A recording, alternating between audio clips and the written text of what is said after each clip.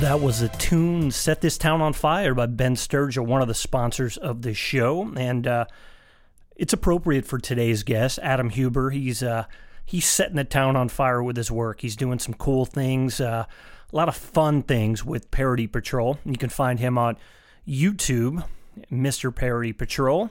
And just, maybe cutting edge, is that the term? I don't know, but some really cool stuff. I'm super proud of him. I've watched Adam go from just being a production assistant to now, he's directing. He's, directing full-time at a company, putting cool parody, fun projects together to promote products, and he's still doing his own thing. And he just, he had a Pokemon Go parody, and thus far it's his highest viewed video to date. You can go to Mr. Parody Patrol on YouTube to see that, and it's pretty amazing. And watch the end of it. When you watch the end, you'll see a fun little part when he's talking about subscribers, and you'll see how it works into one of our sponsors, Dr. Mark Holland. And I don't know with what happens to Adam in his video if Dr. Mark Holland can help with that, but if so, if it's a situation, an action-packed scene that Adam's shooting and he needs to get his spine adjusted, and Adam's based in St. Louis currently, he can go to Dr. Mark Holland at one of 4 area locations, get his adjustment, keep a healthy spine, and keep running around with cameras and acting in videos and doing all the cool things he does. Dr. Mark Holland, great colleagues that he has. Like I said, 4 offices in the area. And to find out more about the office that best fits you, go to mystlouischiropractor.com or chiroandrehab.com. And once again, Dr. Mark Holland, longtime sponsor of the show and great friend. Speaking of, I mentioned Ben Sturgill, another great friend and sponsor. And Ben is, we're getting ready to head to Los Angeles for a music conference to help him with his music, to get some placement in television, film, commercials. And maybe at some point Adam can utilize one of Ben's songs, or Ben can score something for Adam. Maybe at some point Adam and I have talked about collaborating on a project, so maybe that's the right point to bring Ben in. But if you like what you heard from this song, and it's layered, there's a lot more to it, go to bensturgill.com, sign up for his mailing list, and then shoot me an email. You can reach me, kencalcaterra.com, ken.calcaterra@gmail is my email. But you can reach me through any of my social media outlets. Let me know that you signed up for Ben's email, and I'll be sure to take a look and see who's signing up, and we'll send you a free MP3 of this song, Set This Town on Fire. I know you'll like it. It's off his Music Box album, which is just an amazing album. So that's Ben Sturgill.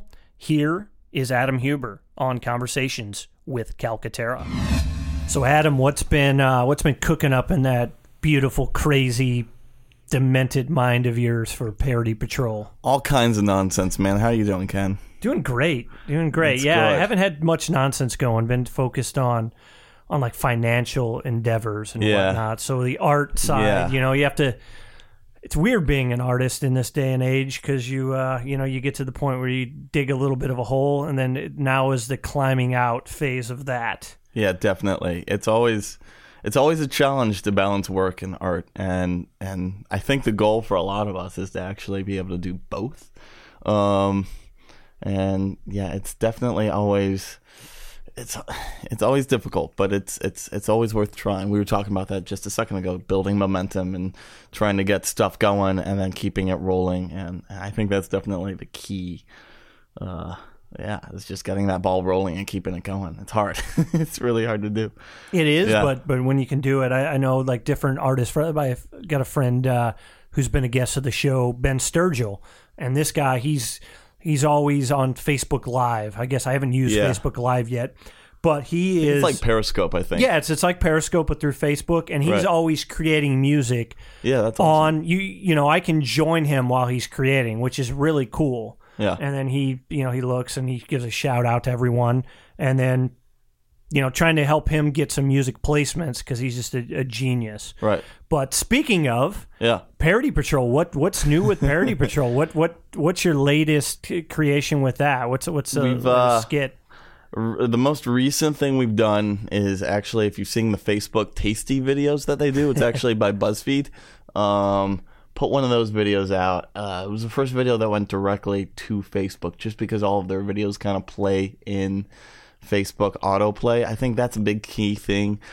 I'm always constantly trying to figure out how to share, how to post, how to do social media, and definitely Facebook algorithms are better suited for uploading directly to Facebook, because I've noticed you get more eyes on your video, on your work, if you actually post to Facebook. Then again, you can't actually, if you're trying to build a YouTube channel, which we're trying to do at Parody Patrol, it's hard to get, people from Facebook over to the YouTube channel, but at least I think it's about building a brand. And if it's building it on Facebook and then, telling people, hey, we also do videos on YouTube, go check them out. And I think that helps. So posted that did a lot of our videos in general on YouTube don't tend to have tons of views, but this did pretty well on Facebook. It got like 2,500 views, bunch of likes, bunch of shares, and then it ended up getting bought recently, or I licensed it to Break.com. So it's one of the first videos where they've actually paid, and I could potentially make ad revenue if they're pushing it right now. They uploaded it to Break, so I think it's at, I just checked a second ago, it's been up maybe about a day. It's at 246,000 views and over 1.2 shares on Facebook on their site, which is great. It's fantastic. Awesome. Yeah, man. it's awesome. That's great. I think having those networks and people that actually push it helps. The key is always finding outlets to actually get people to push it, and finding the right people in the right places to put it. But more than anything, I think the goal is always just keep making stuff and putting out content, and that's what at least I've learned a lot from doing this now professionally and work, aside from just Parody Patrol. But content, creating new content, putting it out there, building that brand. I think that's all crucial. I read a great book called Content Incorporated that Stephen Walden, who's a frequent guest, contributor, however you want to call that, of the podcast, he introduced me to the book. And it's even if you have a product and you're looking to build your business, or even they say before you start creating content to build your audience before you launch your product, or before you even at times create it, maybe. Right. That's building an audience and building a fan base is definitely key. And I've heard, I don't know, you should post as often as you can and try to get as much content out as you can. At the same time, I've also heard you don't want to have too much in one day, because it can potentially limit and kind of keep some I've heard different things, but I've heard it can prevent some people from staying up to date. They may get bored because they're always getting bombarded. So I think the right content at the right time, just the right amount every day, is good. So I'm always learning this stuff. This is all new to me. I'm trying to figure it out. And but it changes. The algorithms change. They always are changing. But I've heard a couple of posts on Instagram, a couple of tweets a day. At least one share on Facebook or 2 shares on Facebook. I have to do better. I've been completely out of the loop with my social media. I'll tell you, I'm not much of a social media guy, and I'm learning. I'm trying to get better. I just try to definitely, whenever I'm pushing something out, make sure I at least give it a little bit of a push on each platform, for sure. What is great, I think it's good to set up that quota so okay, let me start in the morning, or even schedule, because there's software to schedule do your post all on one day, and then have them spread out throughout. Let the technology work for you. Yeah, you can definitely You can schedule certain times. Sometimes are better during the day. They used to say Tuesdays are a great day, kind of around 11 noonish, because people are at work and they're on their lunch break. But, again, I think it depends on what you're doing and what platform, and it's always changing. Twitter is totally different than Facebook, which is different than YouTube, which is so it's so much to learn. But it's good to just keep creating and putting it out and trying to make as much, in our case, as much silly fun like goofy stuff as possible. Yeah, and the tasty bit was great because it was well done. Yeah. You had it where it looked like it was one of those videos. Yeah, that was we the one. We won't give it away. I want people to go see it. Okay, cool. So definitely Parody Patrol. If you go to is that video just solely on Facebook or break.com right now? It's on YouTube. It's on our YouTube page, youtube.com/Mr. Parody Patrol. Parody Patrol was taken, so we got Mr. Parody Patrol, but it's on our Mr. Facebook. Show, but Parody Patrol. Exactly. You combine those two great brands. Exactly. Yeah, you can find it there. You can find it on Facebook.com/Parody Patrol, and then it's over on Break's Break.com's website. So it's probably best to look at it on Break. I honestly would tell people to go to our YouTube page because I'm trying to get the subscribers and views up on our YouTube channel. But you can see it there. You could see it on Break's website if you Google A Tasty Surprise, I think is how they have it labeled.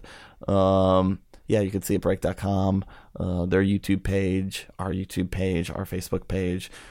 I'll be putting it on Instagram soon because it's under 60 seconds. And that's awesome that Instagram now is you can actually put videos on there that are up to 60 seconds long. So we will be posting. Yeah, I didn't even know that. Well, there you go. Something new. Yeah, you can put content up to 60 seconds on now. It used to be 15, and so they're always changing stuff. Mm-hmm. Yeah. But yeah, that was a lot of fun to do. It was super simple to do. Spent probably about 4 hours doing it. Just in my apartment I'm like, what can I do today to get a video out that would be good and maybe be funny and silly and then twist, because I always like to have a twist, and that's kind of, I won't spoil it, but that was kind of what I came up with.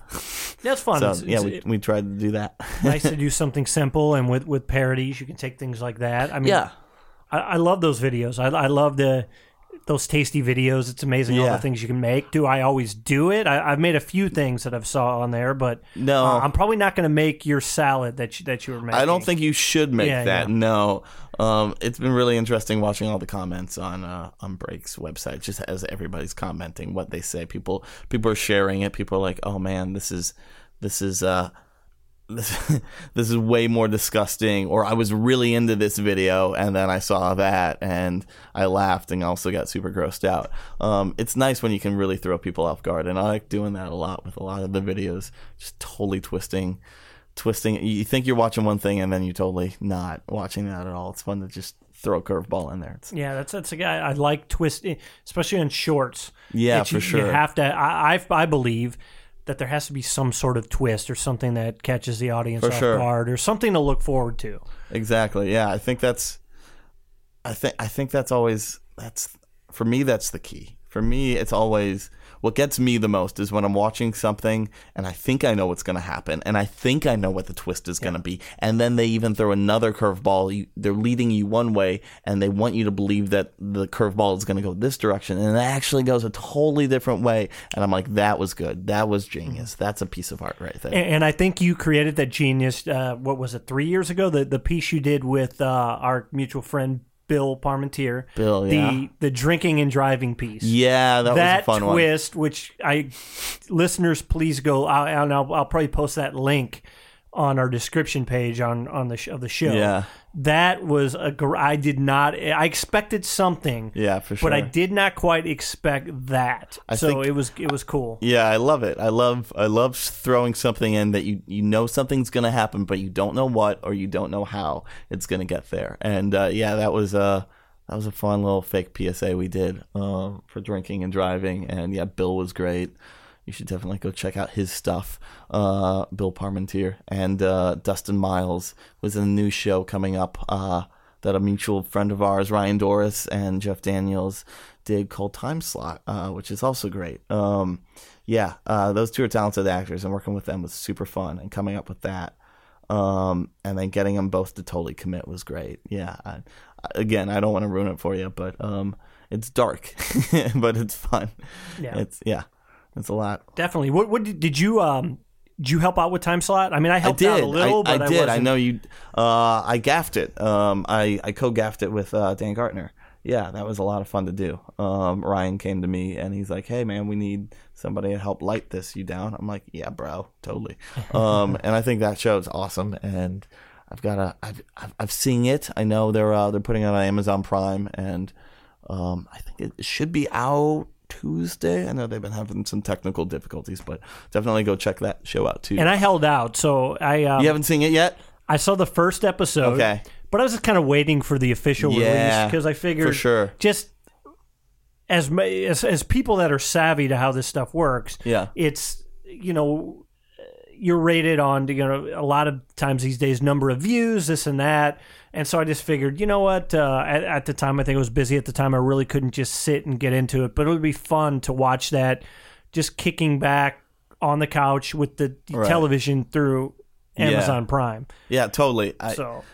I love helping those guys out. I love helping you out. I mean, it's like those guys have helped me so much since the beginning. Like when I got out of school and I started creating, I wanted to do my own stuff because I got fed up. I'm sure you have too. Just working on sets. And it's like, I'm tired of doing the same thing. I'm tired of working for these bozos. I kind of want to create some of my own stuff.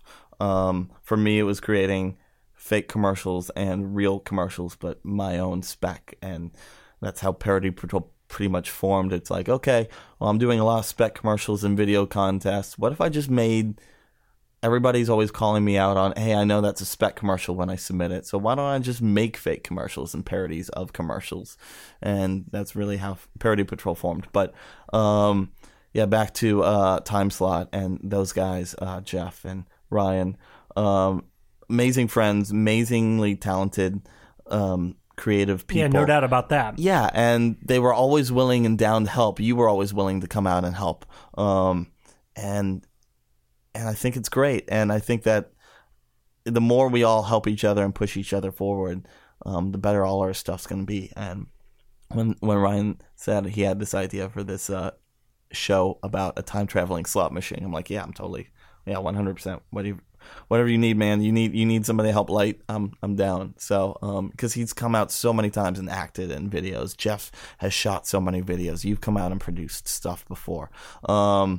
It's just great working with all you guys. It's been fun when you get the right group of people. Yeah. And I guess in the past, when I started doing this, it was more about the destination. Yeah. And it's like having something finished that I kind of forgot about that journey. It's a great journey. It's an exploration. It's a journey. And you know where you'd like to go, but you don't know how you're going to get there. And I think it's about, just like we were talking about earlier, building that momentum and keeping it rolling and just keep creating. And if you don't enjoy the process, there's our explicit. I had to go there. Beep. Yeah. We'll bleep that out, right? But it just takes so much time, as we all know. Anybody that's worked in this to do some. In the early days, it seems like you could just less intense. So maybe you're not lighting, you're not doing this, but as you get better doing this, then it's like the stakes are higher, and that it takes so much more attention to detail. For sure. And so all the time that goes into it, if you're not working with enjoyable people and not enjoying the journey aspect of it, then it's not even worth doing. Yeah, you have to enjoy it. Too much is involved. I keep telling myself that anytime I take any project on, I'm like, am I enjoying this? Am I liking what I'm doing? Is this a project I want to be directing? Is this a project, I want to be working on? And if I say yes, and it's worth my time, I'm totally doing it. And if not, I try to, I'm like, okay, well, maybe not this time, maybe next time, it's gotta be something that you're passionate about. Otherwise, why are you doing it? Definitely. So. When did you get into parody? I think when I was in college, I was doing videos. Starting in college, I always had a dark sense of humor, and I remember making some. I tried experimenting, doing different genres. I tried kind of doing more romantic melodramas and more serious stuff. And I think it wasn't until like sophomore or junior year that I'm like, you know what? I think what I really like is doing dark comedy. And I always liked acting when I was in high school, and some of my favorite roles to do were the silly, goofy parts that usually had something a little morbid that happened in them. Those were usually my favorite plays to be in, and usually my favorite movies to watch. I mean, this is going to sound silly, but one of my favorite movies is Harold and Maude, which is pretty much about a kid who keeps faking his own death every time his mom tries to introduce a new girlfriend, just so he could get out of going out on a date. And it's insane and it's crazy, and he ends up finding love at a funeral with a lovely lady who's full of life. But yeah, something about that just struck a nerve in me, and I'm like, this is great, this is different, this is interesting, I really like this. And so yeah, started exploring comedy, started exploring different genres of comedy, and after college, working on enough short films, enough movies, and enough commercials, I'm like, you know what, I can. It was honestly my brother who came to me who really kind of really encouraged me to start going for just directing comedy in general. And it was a YouTube contest that YouTube was hosting called Project Direct, and he's like, hey, there's this video contest, and I've seen some of the entries from last year, and I kind of think, listen, he's like, he was just getting into like doing video at school, and he didn't know that much about it, but he's like, I think we could do something better than all this content. I don't think it's that good. I'm like, yeah, let's try something. Let's try doing something. And we came up with this really silly movie called, it's really simple and sweet, and I don't think that one went that dark, but it was my first taste of directing a video that was straight up comedy for fun, and it was called A Bunny Thing Happened on the Way to Work, and about this guy who didn't fit in, kind of fish out of water story, and everybody around him was everybody was a bunny, and he was a human, and he didn't fit in, so he ended up reading a book on how to become a bunny, and he became a bunny, and sure enough, when he showed up to work the next day, everybody was a human. So he still didn't fit in no matter what he did to try to conform, which is really simple, like archaic story, but like it did well. It was a finalist. It was a top 10 finalist on the YouTube page. They put it on the front page, got like 115,000 views in a day. I remember just working on a commercial and watching the view count go up. I'm like, whoa, there's something here. I can do something in this genre. And it was the first of many video contests I got into, and started doing a lot of spec commercials, a lot of silly comedy writing, and creating a lot of silly, goofy stuff. And probably did that for about 3.5 to 4 years. And while I was doing that, I started to do some short films. Came out with, I think the first one that really spun, the first one that officially started Parody Patrol, is I always wanted to do like a 80s romantic comedy movie. And I always loved action movies too, and I always thought it was so silly how they never reloaded. Like, you rarely saw like a gun getting reloaded on camera. They always like shot, and if you counted bullets, you're like, there's no way. I see the size of that magazine. No, that's all like controversial stuff right now, size of magazines, but like you always could tell like that's probably a 15 round magazine, and they clearly shot like 45 rounds or something like that before they reloaded. Yeah, in movies it's crazy. It's just they take creative liberty with it, and they just run with it. So the physics in a movie is different. Like if you look at, like I checked out from the library at one point that G.I. Joe movie, because I figured this is not going to be great. Yeah. But I should see it. Yeah. And it was just the physics of all that. You have a guy jump out of an airplane with no parachute and land on his feet. It's just. Yeah, I have a problem with. I think there should be some realism. And for sure. And your piece it was being a parody, and all the bullets that were flying was funny, but it seemed real. It seemed pretty intense. I wanted it to be, so I wanted to do a romantic action comedy. I wanted to set place in the 80s, and I wanted it to be on a cliff with a like beautiful view, a classic car was his classic, and we got like I think it was an MG convertible, like 1969. But it was nice bright yellow, and I just really wanted like an arpeggiator, like just creating basically the soundtrack for Drive. Kind of had that very 80s feel to it, the Ryan Gosling movie, and yeah, kind of created some stuff similar to that. I really wanted to pull the audience in and then just completely shake them up with like a full blown out action. You think it's going one way and then it just totally twists. And I remember going to the LA Comedy Film Festival and just sitting in the audience, and you've seen the movie so many times, you just like watching people's reactions. That's a lot of directors say that. They're like, well, just sit in the back and watch how everybody reacts. And I remember sitting there, and a couple friends were sitting next to me, and there was a bunch of other people in the audience. And just it got to that one moment where I knew the twist was going to happen, and just watching everybody's face. Some were super engaged, others were super bored, because it's a really cheesy like intro to the movie. But that was what I planned to do, and then it just twists, and the action happens, and everybody's face, their jaw drops, and they're like, "Whoa!" They were not expecting that at that moment. I'm like, "Yes, success!" So yeah, it was good. It was fun. I got a parody action romantic comedies, and then I got a parody I got a parody romantic comedies, and then I got a parody an action movie just with a full blown out gunfight where they hardly reload. And I remember being at a film festival probably a couple months after, and when I went up to go talk about the film afterwards, somebody asked, I noticed nobody really reloaded, and I didn't understand. I'm like, that was the joke. And some people got it, other people clearly not. But yeah, that was the first film that officially started Parody Patrol in 2000. I think I started the YouTube channel.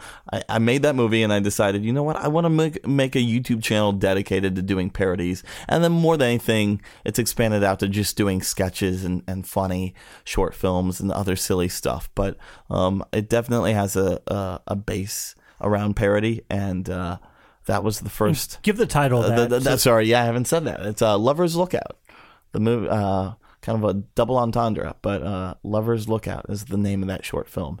And it was so much fun to do. I'm actually itching to do another one, so I'm already my brain's starting to turn about how I can do another action flick. But yeah, that was the first film on the YouTube channel, and from there it just spun into doing. And how many do you have now? I think the count's up to 26. That's amazing. Yeah, it's been started the YouTube channel in 2012. It officially didn't launch it until 2013 because I just wanted to get the domain name and own that as I was finishing the movie. Spent a year kind of promoting it at film festivals, and then started the YouTube channel 2013, and had by that point done the drinking and driving parody already, and done probably about 3 or 4 other videos, because talk about consistency at the time, I knew I had to have content every month.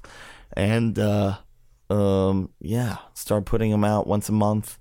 Eventually it caught up to me, and work caught up to me, and it was very hard to create it every single month, and that's always a challenge. I'm trying to get back on the bandwagon of doing it once a month. My goal now is I really like to have a new video every 2 weeks. Yeah. Deadlines are great, but deadlines are great. It's hard. Yeah, it's hard when you have a full-time job. It's about building that momentum and having a concept, I think, that's simple enough that you could do quickly and efficiently. A lot of my videos and the videos that we do over at Parody Patrol are very intensive, and they take a lot of production, especially the bigger ones. The level of detail and the fact that you have 26, and recently you did the Trump piece. Yeah, that was fun. And the art direction of that, it was amazing. That's great. That was Sean Gartner on that. You were putting things on YouTube and all that. And I know you've always been, when you don't get the help, you've always been the do-it-yourselfer, and you're creating costumes, and you're sewing. If I have to. And doing everything, whatever it takes. Not so much sewing. Not good at sewing. I'll use more he's gaff taping everything. Safety pins. I think Lovers Lookout. I made all the seat cushions for that. That the Jeff Daniels, who shot Time Slot, definitely check out that video. He was the special effects guru on that film, and we had hoses feeding up behind the seats to have like flower hits and dust hits exploding out of the car every time a bullet went whizzing by. And I made all these furry 70s like seat cushions, and I didn't know how to sew, and I didn't know anybody at the time who had I had like a couple days to get this before I had to go film. I'm like, well, screw it. If I can't sew, I'm gonna safety pin this whole thing. So I basically safety pinned the whole thing together. But yeah, I've always had I figured if you're gonna make something, you need to know how to do everything. You may not need to know how to do everything great, but you at least have to understand how everything works. And you may not have to actually do everything, but I think having that understanding when you're in a leadership role, right. then you know what it takes to do it. And I think you're a little more understanding, especially with low budget, for sure, or no budget, to what your people are going through, what your volunteers are going through, and not to be a total dictator. Right. Get what you want, get it at a high quality, but not. Yeah, don't be a dick. Don't put the dick in dictator. Exactly. Yeah, you need to know what's going on set, and you have to. If you're gonna have a crew out there, if you have a bigger piece that you're doing, and you can't one man band it, which is hard to do. It's really hard to do, but sometimes you kind of have to do it. Just depends on people's schedules or the concept. I honestly don't like doing it that often, but I'll do it if I have to do it. The Trump piece that you're talking about, which was a definition, part of our definitions series. I had a lot of really helpful talent. I had a makeup art. Marcy Ann Weger came out to do makeup, and Sean Gardner was art direction on that, and Dan Gardner came out to shoot that, and Dan Allen was producing that. I had a lot of really helpful people because I had super talented Nick Vatterott, comedian based. He's based in New York. He's from St. Louis originally. I asked him in December. I saw him at a comedy show, and I'm like, "Hey, Nick." He's been on Comedy Central. He's been all over the place. Did you know Nick before the comedy show? I had met Nick. I had met Nick through a buddy of mine's comedy show that he was doing, Up and Down, which is created by Bare Knuckle Comedy, which is a great, amazing, hilarious comedy group here in town, in St. Louis. But met him there doing that. He did an episode, and had seen him with other comedy shows over the last couple of years, whenever I'd go help those guys out. And I thought he was really funny, and had to get him in a video, and he was totally down, which was amazing. He was super, super awesome to work with. And I don't know what else to say. Well, this goes to show if you recognize talent, and he has a bit of a name, so he's Comedy Central, that's not too shabby. He's been on Comedy Central. He's been on Conan. He's been on. He's definitely been. He's definitely on that trajectory for sure. He's a talented guy. Super. For sure. So I've seen. I mean, he's written a lot of stuff for T.J. Miller. He's done all kinds of stuff. But looking at that, it just goes to show. I guess my point is, it doesn't hurt to ask. It never hurts to ask, and it's always worth asking. Definitely. That's what the takeaway. I'm like, you know what? I can either say, you know what? I can never get him. I should just keep creating stuff until people start coming to me, or I can just start reaching out to people and being like, "Hey, I got this thing. You down to do it? No? Okay, no worries." And he was totally down to come do it. And what a great sport! And worked super hard. It was really funny. And we went out to the streets. I don't want to give that one away, but went out to the streets to do. There was an actual Trump rally going on down the streets, and I'm like, hey, here's the character, go for it. We're just gonna videotape you, and we're gonna see what happens, and I'll be there to hopefully block a punch in case something happened. And it was he talk about somebody who just stayed in character. Nick is amazing, and he just went for it, and people were yelling both sides were yelling the most hostile things, and he just stayed with it. And that was an idea that our cinematographer Dan came up with, like, last minute. He's like, "Hey, I know you don't have a bumper for this yet, and this might be a fun thing to do. And talk about collaboration. I love it when people like throw out great ideas on set. They're like, hey, here's an idea for something. What if we tried this? I'm like, that would be awesome. That's a great idea. And not every idea is always going to be great, but it's always nice and welcoming to have people like contributing whenever, because, genius can come out of any floorboard. And not that anybody, that's a bad analogy. Not saying that any crew members ever floorboards, but it's like every crack, What are you saying? Dan Gartner has a wooden personality? Oh, no. Dan is no, he's a floorboard. No. No, I get it. Yeah, it's just basically everybody has a bit of creative talent and has an idea, and it's always awesome to welcome whatever people have.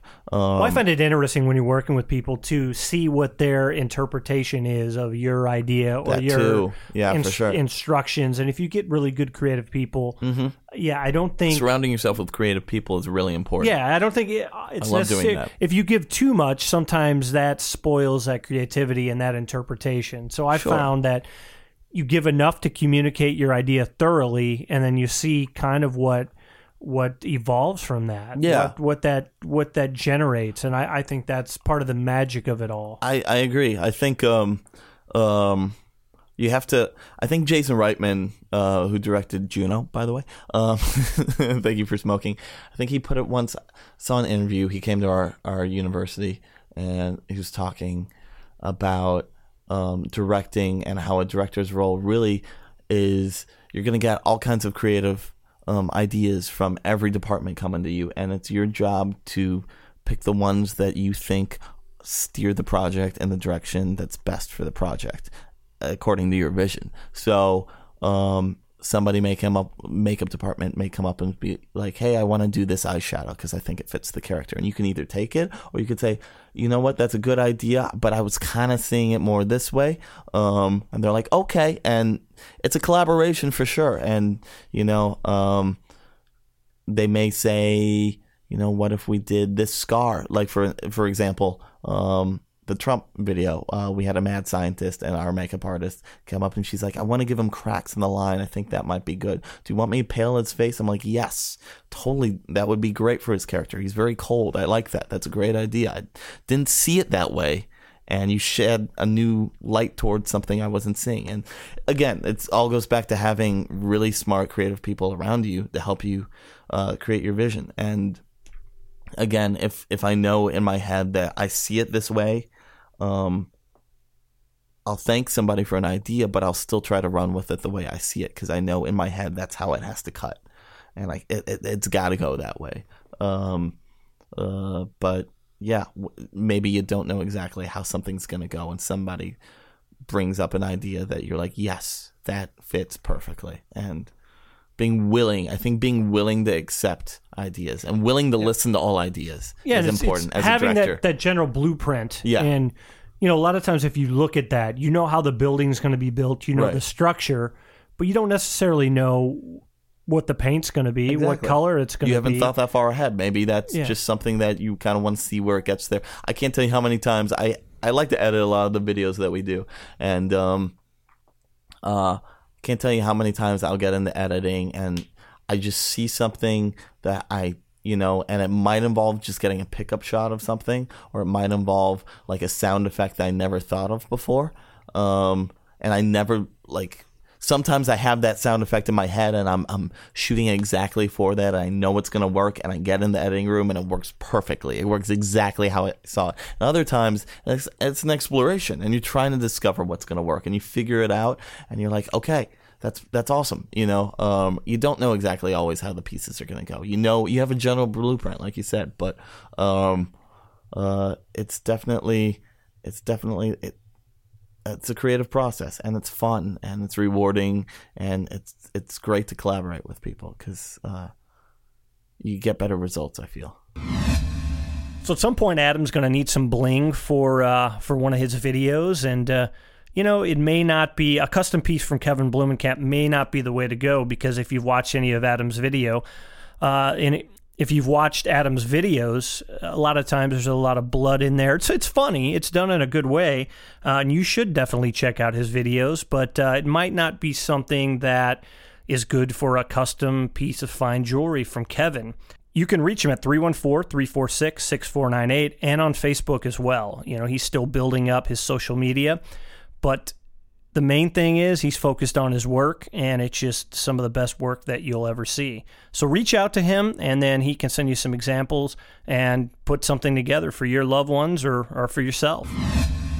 So looking at collaboration, or just looking at the details of the project, when you get into a narrative, it's like really creating that world. Yeah. And so having the script, and sometimes I think I'm just lazy, but then again, because documentaries, you kind of find that, and then you pull that out generally in the editing. And part of it is I find people's stories really interesting. So I think that's one thing that's gravitated me towards documentaries, even though I have some ideas for some narratives I want to put together, but just knowing that with a documentary, I can go with a camera and capture that. And then, it seems like there's not as many resources as with a narrative, because you don't necessarily need, you can get by with one subject and create something cool. You can. Whereas with the narrative, if you don't have those words, that script, that story, I don't know. Do you find yourself having things more planned out, or do you do a lot of improv, or is it a little bit of both? What's your process? A little bit of both. Usually, I try to be as prepared as I can. I don't always necessarily storyboard.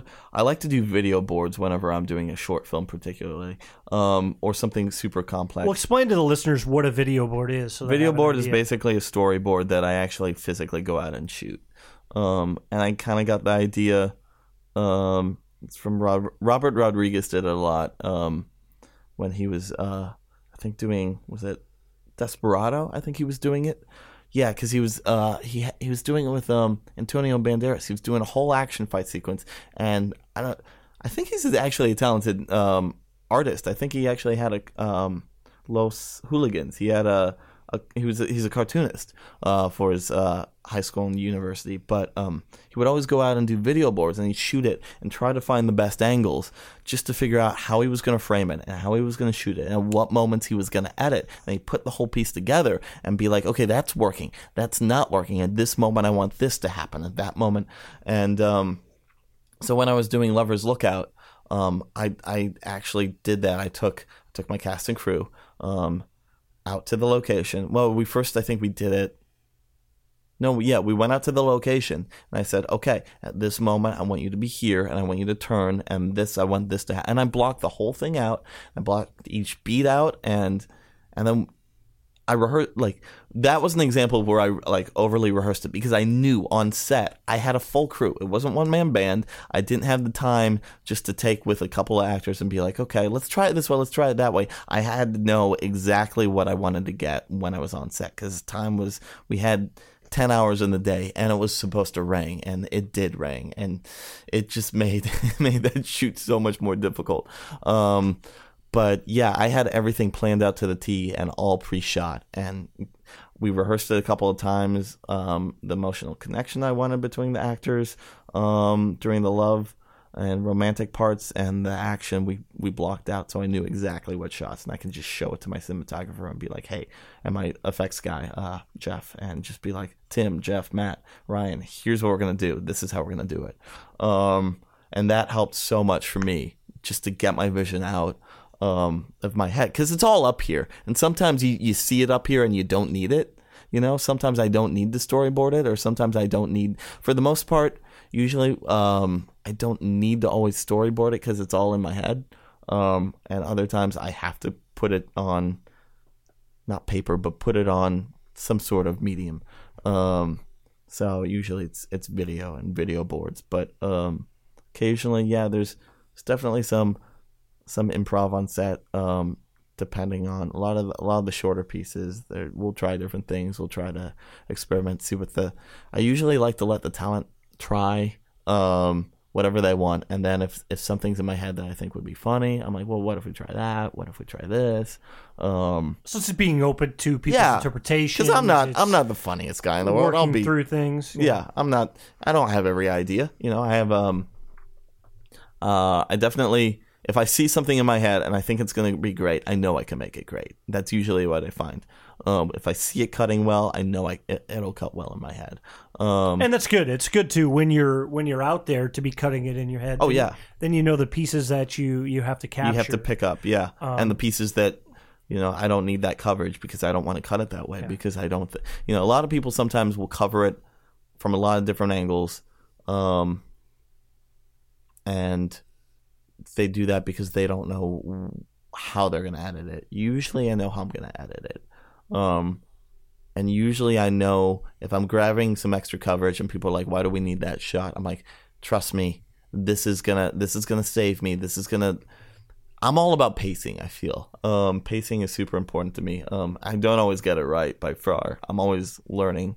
But a lot of it comes, the pacing on the set is super crucial. Getting it with the talent, getting the beats right at the right moment to react a certain way, to wait that extra time for that joke or XYZ. That's super important. And a lot of it comes from the editing too, and where you cut and how you cut and what angles you cut and what sound effects you kind of overlay to kind of emphasize that certain bit. And so I started by doing a lot of my pacing with editing, and I kind of discovered how I wanted pacing more or less to go on set and knew where I needed to slow down or pick it up.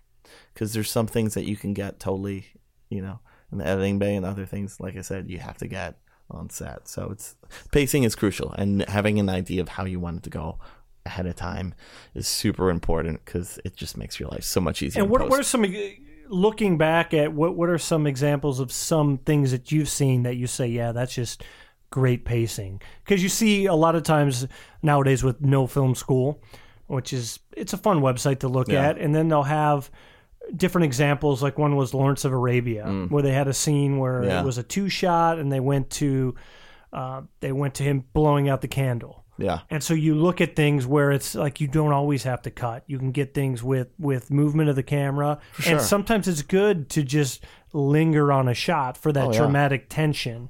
I mean, what's a good example, something that maybe you model your work after, or you say, yeah, this feels right, and I want my work to feel like this? Some of the things that inspire me the most, like great movies that have great pacing. I love the end sequence of Good, Bad, Ugly. I think that's awesome. I think that's really well done, how they build that tension between three people. It's a great showdown. It's and explain that scene just to give the listeners a better idea of how it's paced well. It starts wide and it just keeps getting closer and closer and slowly building. They're cutting faster and faster between guns, eyes, looks, until the final shot, which they just super speed up. To get that final gunshot, it's just, if you were to mathematically go through it, the numbers as far as time keeps getting shorter and shorter, and it's a really good slow build. Movies that and films that really inspire me as far as pacing and style, that I think do it great. Edgar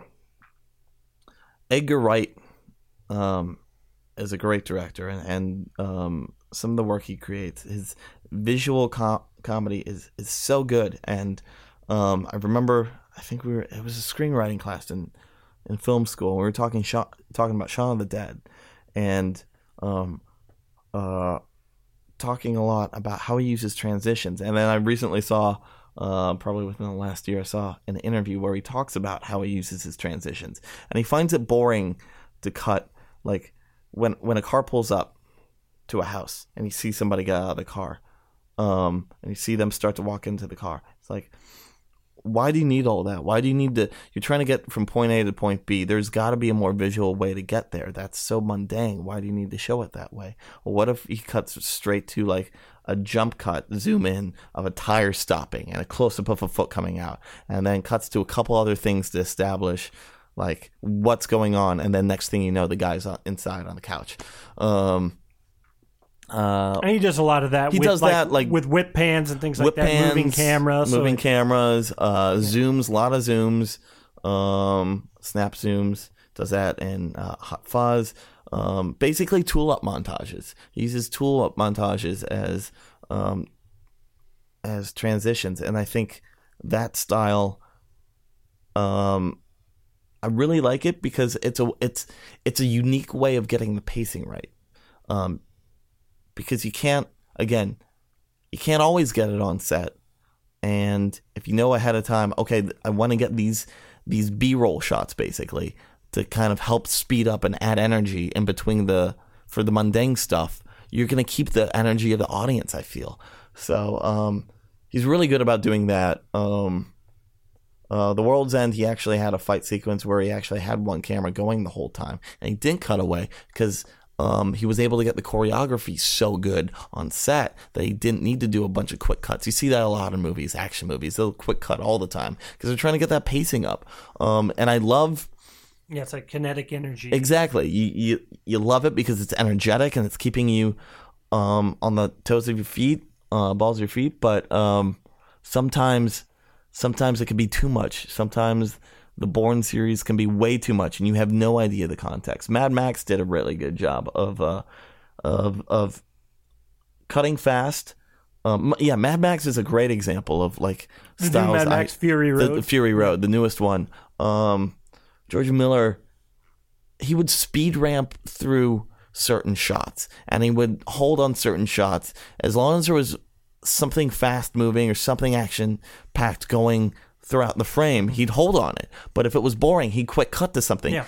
And that's an energy in the frame, that kinetic energy in the frame. So then you're not. You didn't need to do it with the editing. You just hold on it. Cut. So there's enough visual interest in. And I think that's, again, everything's about pacing. And if you can slow down for that, like Good and Bad and Ugly, slow down in the beginning where you need to keep it slow, and then build it up where you need to get fast. I think, like a roller coaster ride, you need those ups and downs. You need that for an audience to like be sitting on the edge of their seat. And so yeah, Edgar Wright, George Miller, what they've been doing with all their features has been great, really inspirational. The Daniels, they're music video directors, but they're super inspirational to me because the way they edit, the way they get their pacing.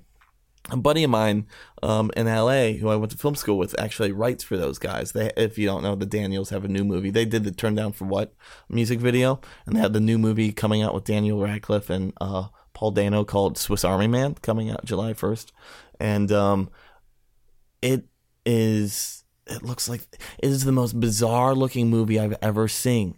I think it's about a guy who finds a dead body on the beach, and he ends up carrying the dead body around. That dead body ends up talking to him, and he uses it basically as a Swiss Army knife to get through the forest and jungle, and uses them to find meals. I don't know. I got to see the movie. I don't know anything about this, but the trailer, and I mean, it's their style. If you've seen any of the Daniels' work, if you've seen Turn Down for What, the way they cut, the way they edit, the way they speed ramp, a lot of it's done in post, is what a friend of mine who writes for them does. He's like, yeah, a lot of it, they're trying to figure it out. They always know on set, but they always know when they're in there in post trying to figure it out.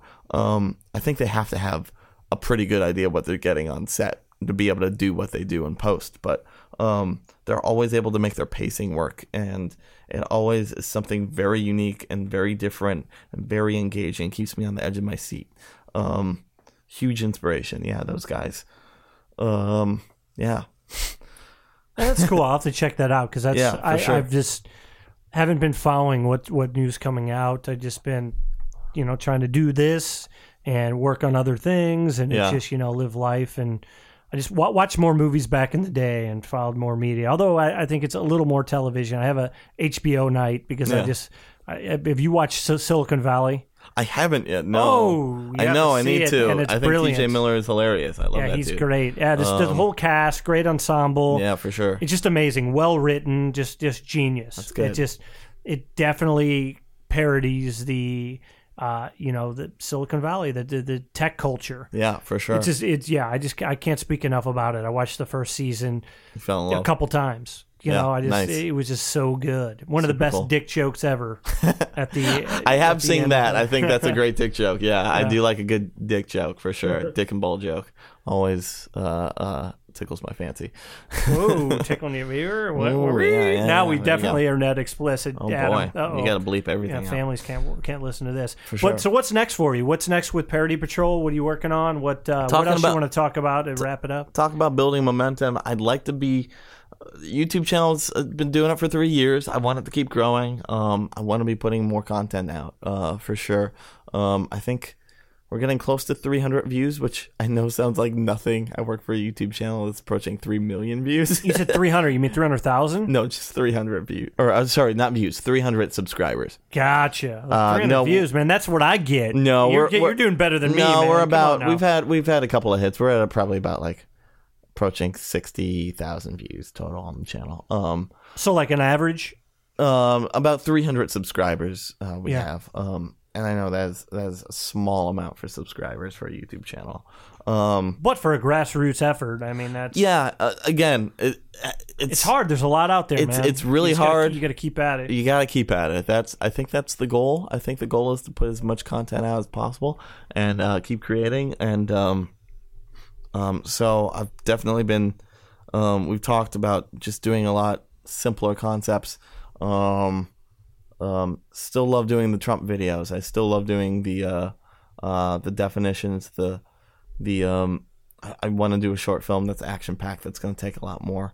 It's going to take a full crew. It's going to take a budget, which I'll probably have to do a Kickstarter for. But I love telling story. I have to keep doing that. So that's definitely going to keep going on the channel. But been trying to think of ideas that can be a lot simpler to do to just pump out content. So probably be doing some more parodies of YouTube vloggers that I can put out a couple of videos. Casey Neistat, are you familiar with him? I am.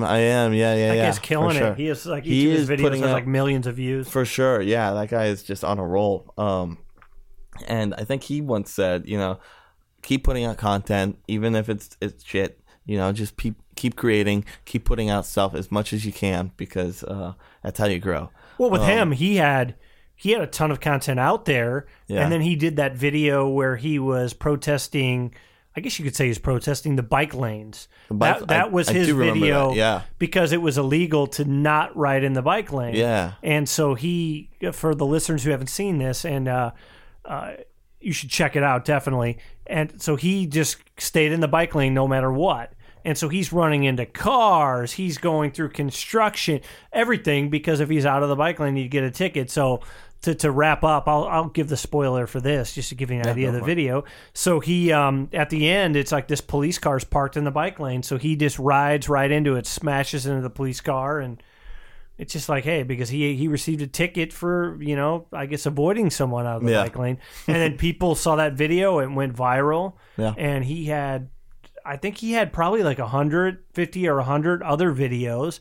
And by people really digging that video, they went back and watched his other one. It just goes to show you, anybody out there that's doing this, that it takes one thing to really put you on the map. And if you have that other content, then it just grows. And then that allowed him to make newer content with maybe some more resources, probably get some sponsors and everything. Yeah. So you got to keep creating. His life. Yeah, you never know what's going to blow up. We did a video 3 years ago. It was a silly Dove parody called Creepy Dude. That's brilliant. I love it. It was so simple. We were honestly, Ken, we were sitting in this room working on one of your scripts, and I'm like, hey, here's an idea. I just saw this commercial, and it wasn't officially. It had just won a is it pronounced Cannes? A Cannes Lion Award or something for best commercial. The original. The original, and saw it. I'm like, my initial reaction is there was some creepy guy behind the camera following all these women around. This is a Dove commercial, and Dove, by the way, is a great company to parody because they do such serious female empowering. And now they're working on empowering men as well, but which is very inspirational commercials, and that's always great for parody because you can do some of the most dark, effed up crap and get away with it. But my first reaction was I gotta do something with the camera guy getting creeped out by, because all these women are so shy. What if a guy started creeping on the camera guy and started creeping him out? If all these females are shy, what if a guy is not camera shy at all and just creeps? Basically, the difference between guys and girls is kind of what we were playing with. And it was called Creepy Dude, and we did this thing probably within couple days, put it out as they were, and it was all about timing for that video, because I thought we missed the boat. We put the video out just as it was going on YouTube. Their official video was going on YouTube. I thought it was already on YouTube. No, it was only on Vimeo. They hadn't officially put it on their YouTube channel. So it was just starting to blow up as we already had the parody ready to go. And in a day it got 2,000 views, and before I know it, it was up to like, I think it's at like 10,000. Again, that's not a huge number but for us that was a huge deal. That was a big deal. It was getting shared everywhere. Everybody was loving it. Well, it starts that way. You get to 10,000, and then you jump up to the next one, and it's just it's just the right eyes seeing it at the right time, at the right moment, and you never know what video is going to do it. You just have to keep putting it out until you become quote unquote an overnight success, even though you've been working at this for years. And it always happens that way. But I think 10,000 is a good barometer that, like, hey, this is something good. Yeah, it's still one of our most popular videos. That's unknown. I have only one video that's hit 10,000, and it was the music video for Clockwork for the song All Right. So it's, I want to get some more, but for sure. We'll see. So hopefully we'll be putting a video together for my friend Ben Sturgill. Yeah. And I think that he has an amazing song. So we were talking, and who knows? By the time this is released, we'll see. We'll see where we're at in that process. But I think that could just be a fun video with a great vibe. So it's just feeling it out, listening to the song, and just seeing what feels right. So I have a whole concept which I'll share at some point, but I think that could just be an amazing video. And I'm kind of looking forward to. I've been out of the saddle for a while, just doing other projects. But it'll be fun to get back and do a music video and do that. Totally. And hopefully we can at some point get together and collaborate on something, because that's always a blast. And just get to that point where we can. It's great working with you, Ken. Knock out some fun content and get it rolling. But Adam, I can't thank you enough for being here. Totally, man. I encourage everyone listening to check out your work, man, because it is a lot of fun, and you put so much heart into it, and so much blood, sweat, and tears. Yeah, literally, I've bled for.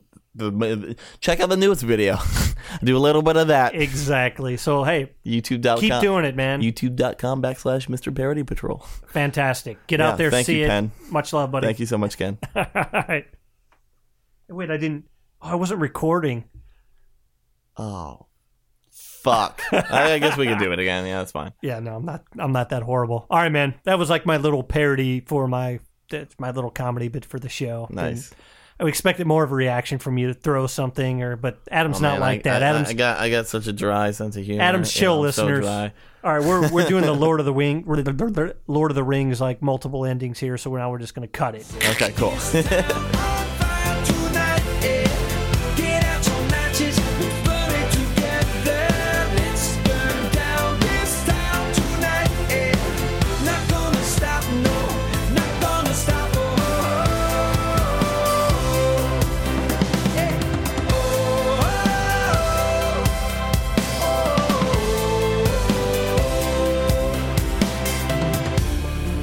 This life to live, you have this life to give, you have this life to be free, you have this life. Come on, let's shine it on the hill. Why don't we shine it on the hill? I'm gonna shine it, shine it, shine it, shine it, shine it, shine it, shine it, shine it.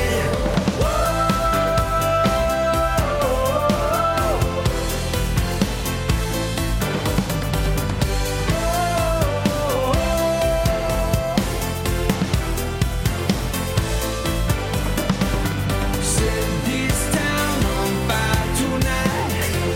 Get out your